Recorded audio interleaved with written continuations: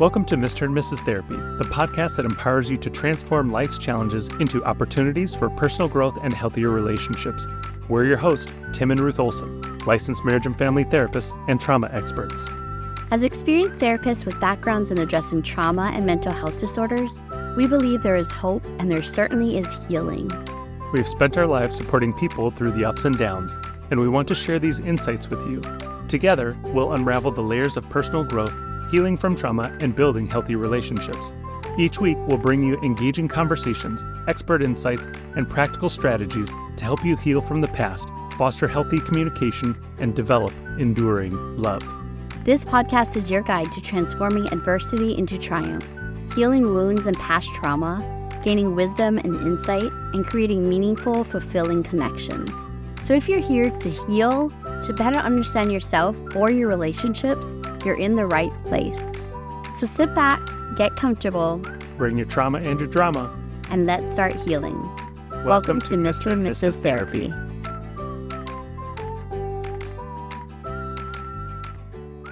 Hey everyone, welcome back to Mr. and Mrs. Therapy podcast. We're so glad that you're here with us today.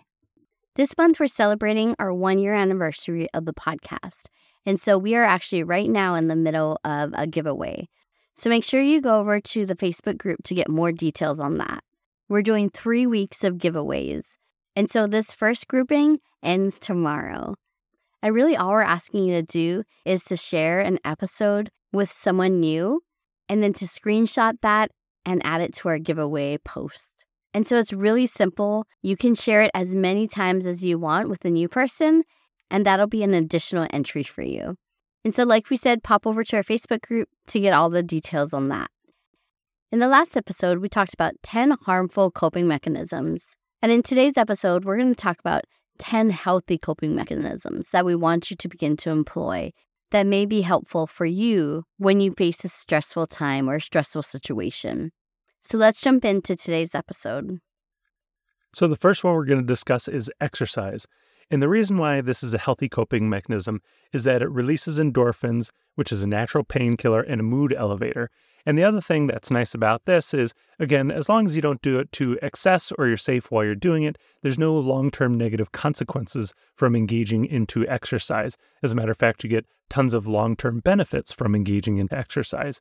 Now, in comparison to what we talked about last week, the unhealthy coping mechanisms, exercise is not as easy as some of those unhealthy coping mechanisms, which is why people would opt not to do this healthy coping mechanism for those unhealthy ones. But this is definitely something that doing it on a regular routine basis, you can get benefits from it. A lot of times why these healthier coping mechanisms are not as alluring is because the benefits oftentimes take a little bit of time to kick in, versus the unhealthy coping mechanisms, the benefits are almost immediate. And then the consequences of the unhealthy coping mechanisms, they're oftentimes a little bit more down the line. So when you first start working out, you're going to be sore, you're going to be more tired. You're not necessarily going to feel better after doing it the first couple of times. And so it can lead you to believe that there's no benefit that I'm getting from it. But as you practice it over time and you create a routine for it, then you're going to start feeling more of those physical/psychological benefits from doing it. So number 2 is deep breathing, relaxation techniques, mindfulness, and meditation. So that's a bunch of things that we kind of put together, but it really helps to ground you in the present moment. It helps to calm the mind and body, especially when you're really feeling stressed out. And like Tim said, this is something that you want to make sure that you're practicing ahead of time. You're not just in the moment when you're feeling overwhelmed and stressed that for the very first time you're trying to practice relaxation. But when things are calm and maybe even part of your daily quiet time or your morning routine, you want to be able to practice deep breathing so that you know how to do it well, which will help in times where you really need it. And mindfulness, we've talked about a lot on the podcast, but just making sure that you are just being present and in the moment. And this can be as easy as using your 5 senses, and using the 5, 4, 3, 2, 1, where you look around and you say, what are 5 things that I can see? And you just kind of name that off. What are 4 things I can hear?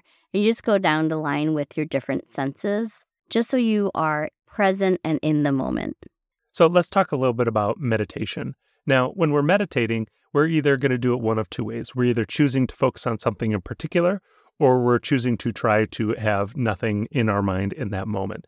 Now, when you're trying to do either of those, you're going to a lot of times run into what's called intrusive thoughts. Something that you're not trying to think about is going to be entering into your mind. And a lot of times when you're trying to meditate, it is going to be something that needs to be addressed, something that needs to be managed. I remember hearing this really fantastic explanation for meditation that I think really helps conceptualize this. So if you're one of those people who likes to have 10,000 emails unread in their inbox, then those unread emails are like the cares and the worries that you have that need to be addressed. And if you're trying to meditate, you basically need to get your inbox down to zero. There's nothing, there's no cares, there's no worries. I've addressed everything that I currently can address. I've got a plan for things that I can't currently address.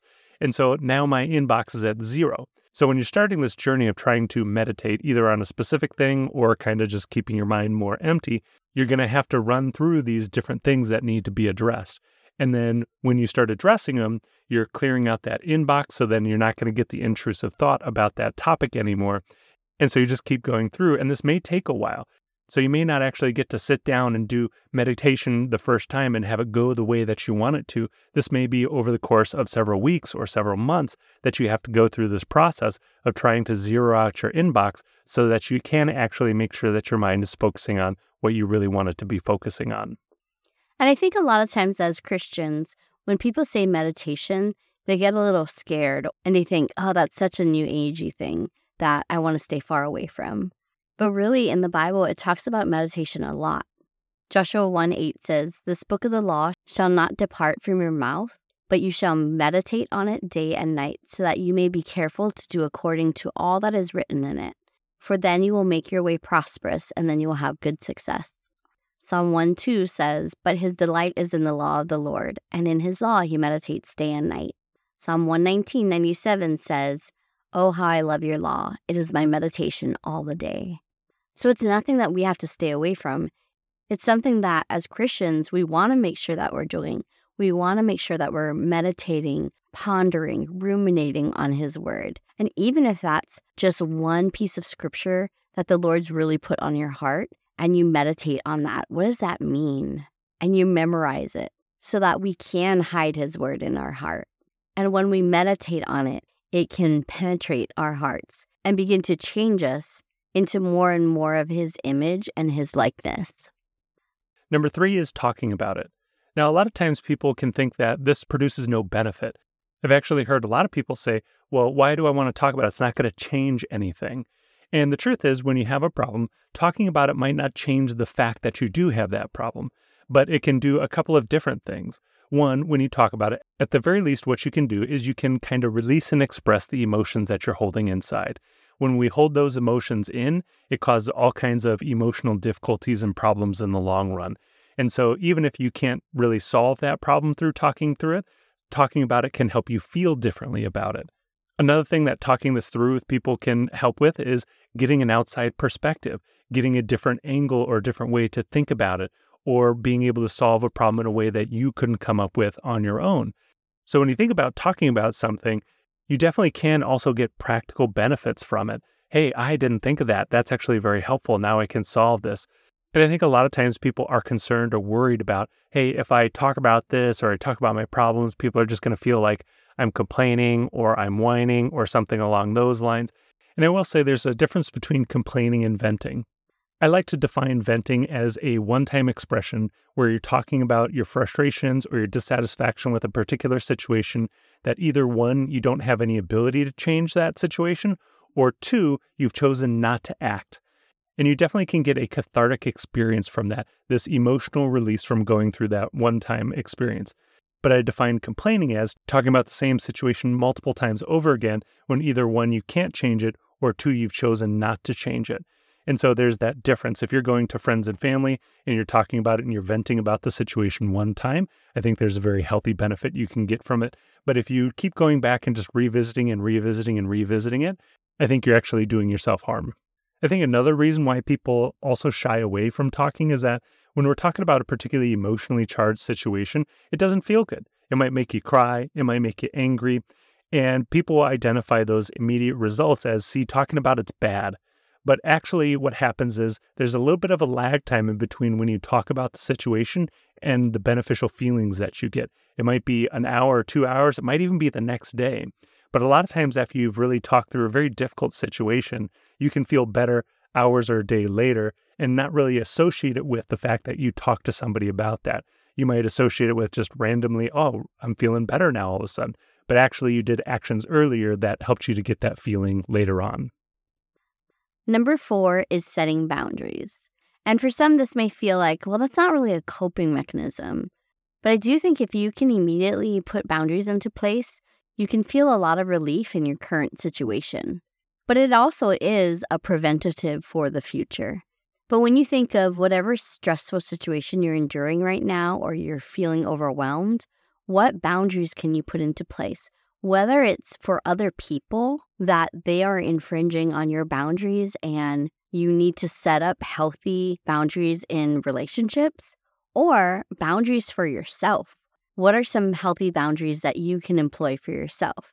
And this might even look like your time, that I need to set boundaries and I need to make sure that we have margin in our schedule. But as you do this more and more, you will experience the benefits and it will really help you cope with your current stressors. Or maybe it's boundaries in your work-life balance. How are you going to set those boundaries and allow yourself to not feel stressed and not bringing things home from work? But there's a lot of boundaries that can be put into place to help you cope with your current situations. And if you heard the word boundaries and you got a little bit of a cringe, a part of why that may be is you may have run into people who may be using boundaries in somewhat of a toxic way. And I just want to address that. You can have a healthy thing and people can take that healthy thing and use them in unhealthy ways. An example of a healthy boundary isn't, hey, I get to do whatever I want and you can't say anything to me about it because that's my boundary, right? That would be an example of somebody taking a healthy thing and then twisting it and turning it into a toxic thing. So when we're talking about boundaries, it's just about boundaries of where you will allow people to go and then where you will restrict them from going.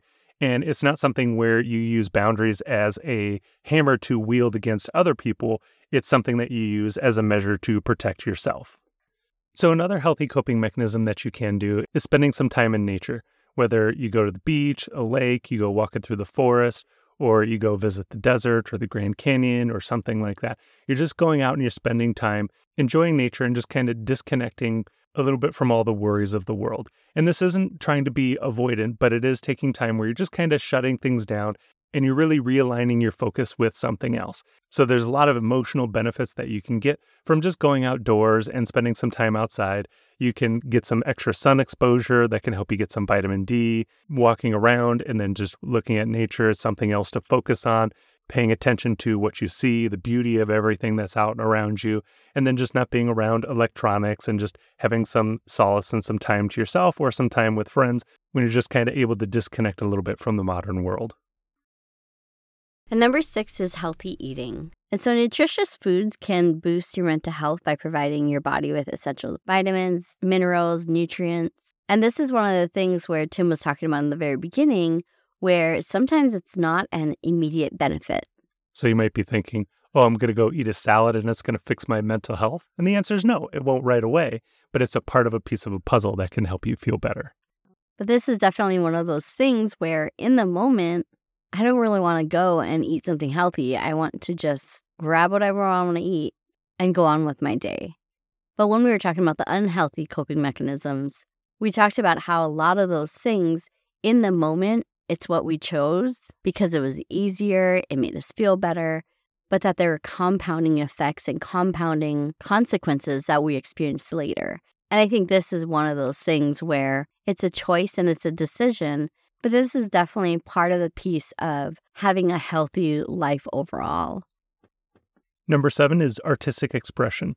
Whether it's painting, writing, or music, any form of artistic expression that you get into can really help you to focus your mind, and you can enjoy the end results of the time that you spent in there. Whether you're playing a song, or you learn a new song, or you write a song, or you do this painting that you're then proud of later. I'm not very artistically inclined. I really like adult coloring books or mandala coloring books. And it's just this very complex scene or this complex image that I'm coloring in. And I just lose myself in those sometimes. And it's an activity that I've done a lot with the kids where they'll be coloring and I'll color with them. And then I'll spend 15, 20, 30 minutes doing that.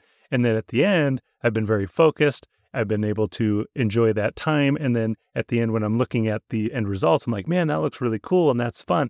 And that's for somebody like I could never just sit down and paint something and have it come out looking good. But I could sit down, do this coloring book and choose colors and just color in the little sections and then have it look really good at the end.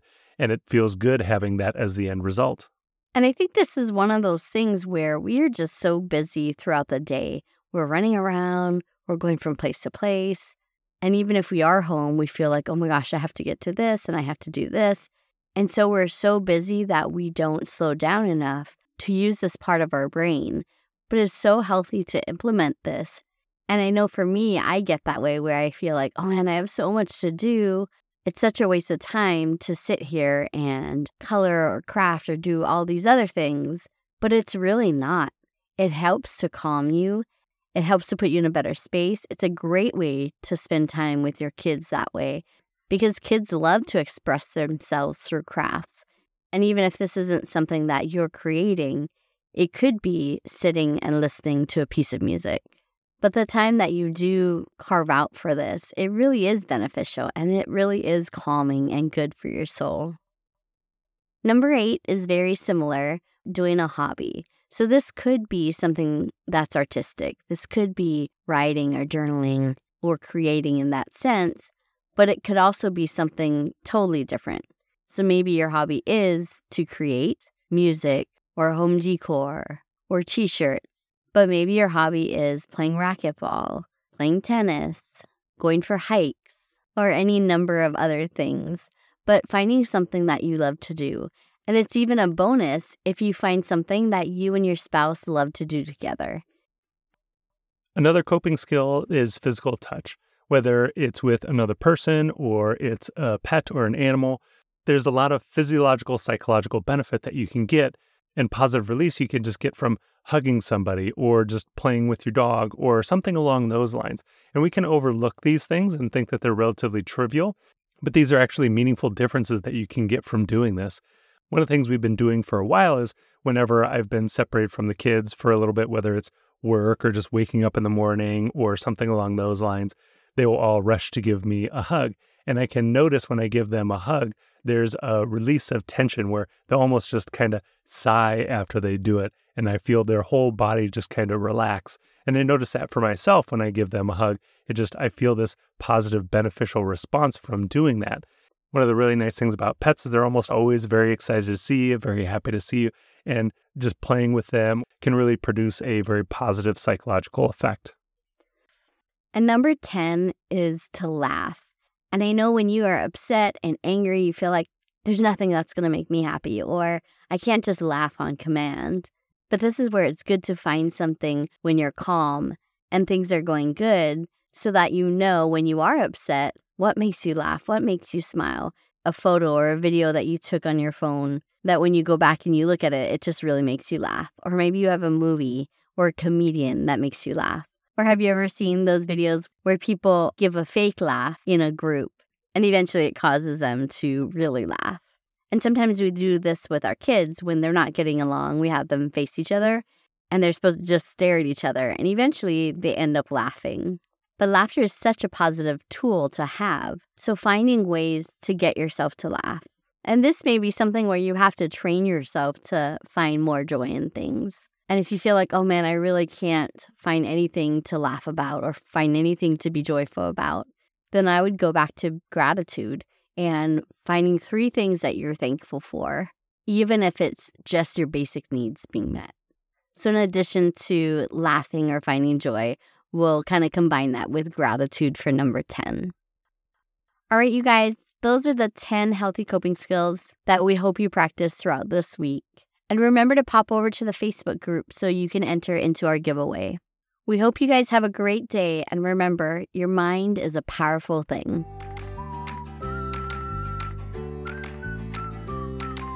Thank you so much for tuning in to this episode of Mr. and Mrs. Therapy. We hope that you enjoyed today's episode and found it helpful. If so, would you take 30 seconds and share it with a friend? Also, we'd love for you to leave us a review on Apple Podcast. It lights us up to know that this podcast is helping you.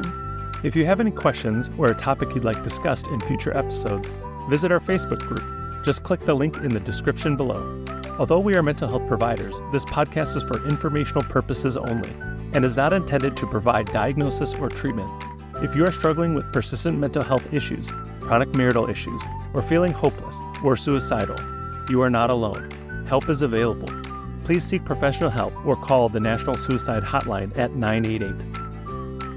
Thank you again for joining us on Mr. and Mrs. Therapy. Remember, there's always hope and there's always help.